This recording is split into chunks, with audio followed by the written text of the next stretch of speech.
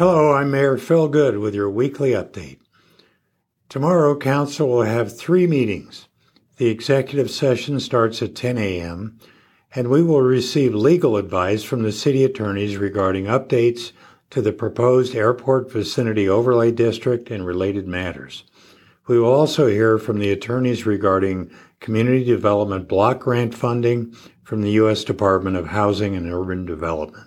The Council's study session starts at 1 p.m. First up will be a presentation on workforce housing. During the October 11th voting meeting, we issued a proclamation declaring November to be the Homeless Awareness Month, noting that an unfortunately significant number of families and students in the Prescott and Prescott Valley area live in crisis and are homeless.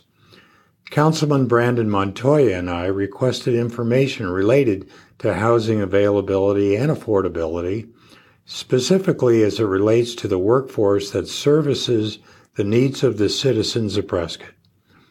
Councilman Clark Tenney was also included as a resource for his work with the Prescott Unified School District and their shared concern over teacher housing challenges. Council will learn about workforce housing, including demographic data, from Ryan Jones, economist and data analyst with Yavapai College's Regional Economic Development Center. Next, Cody Ann Yarns, local real estate agent, will bring local housing information. Finally, city staff will pull the information together and how it relates to opportunities for workforce housing initiatives. Through a series of discussions with community members and stakeholders, information was gathered to better inform Council of the data pertaining to the workforce in Prescott, wages versus home prices, as well as what other municipalities have done to tackle this issue. Tomorrow's study session agenda will present this data and facilitate Council discussion on direction for further action. The second presentation will be regarding employee recruitment, retention, and compensation, which is also of concern to the Council and in some ways related to the discussion on housing. Since 2020, 18% of the city's job offers we have made were rejected due to the high cost of housing in the area. In this climate of inflation, it's not surprising that pay levels are also a major reason we are understaffed. Currently, there are 47 unfilled full-time positions in city staffing, leaving service levels compromised. This presentation is a follow-up discussion from the August 23, 2022 study session regarding public safety recruitment and retention challenges. HR Director Brandon Nunez will discuss possible approaches to improving retention and hiring in key positions. Study sessions are not voted on. During the voting meeting at 3 p.m., Council will consider an update to the policy related to membership on city boards, commissions, and committees.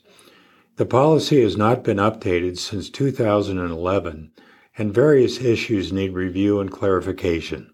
Council will consider approving a contract with Fan Contracting, Inc. for construction of the American Legion and Prescott Library Sidewalk Improvement Project.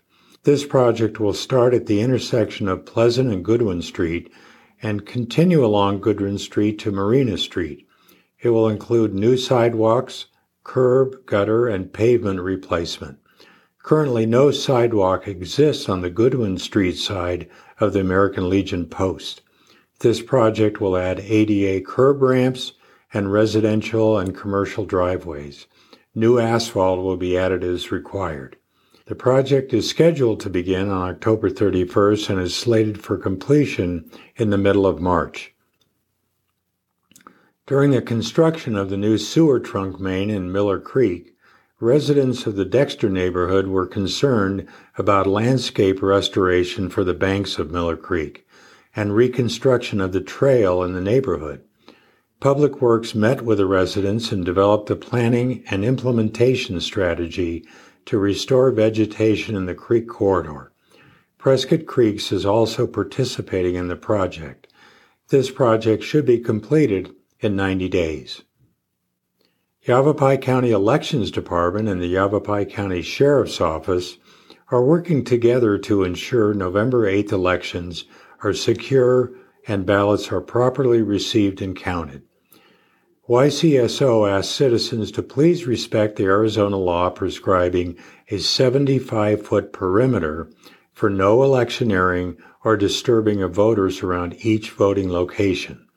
This includes photography, questioning, and any interference of the voting process inside the 75-foot perimeter. This perimeter also applies to ballot drop boxes. YCSO will be responding to any reports of election-related law violations. Sheriff David Rhodes states our constitutional right to vote freely and fairly is a basic tenet of democracy and must be protected. I'll always work to defend your constitutional rights. The local ballot drop box location in Prescott is at the County Administration Building, 1015 Fair Street. I'm Mayor Phil Good. This has been your weekly update. Thanks for viewing, and I'll see you next week.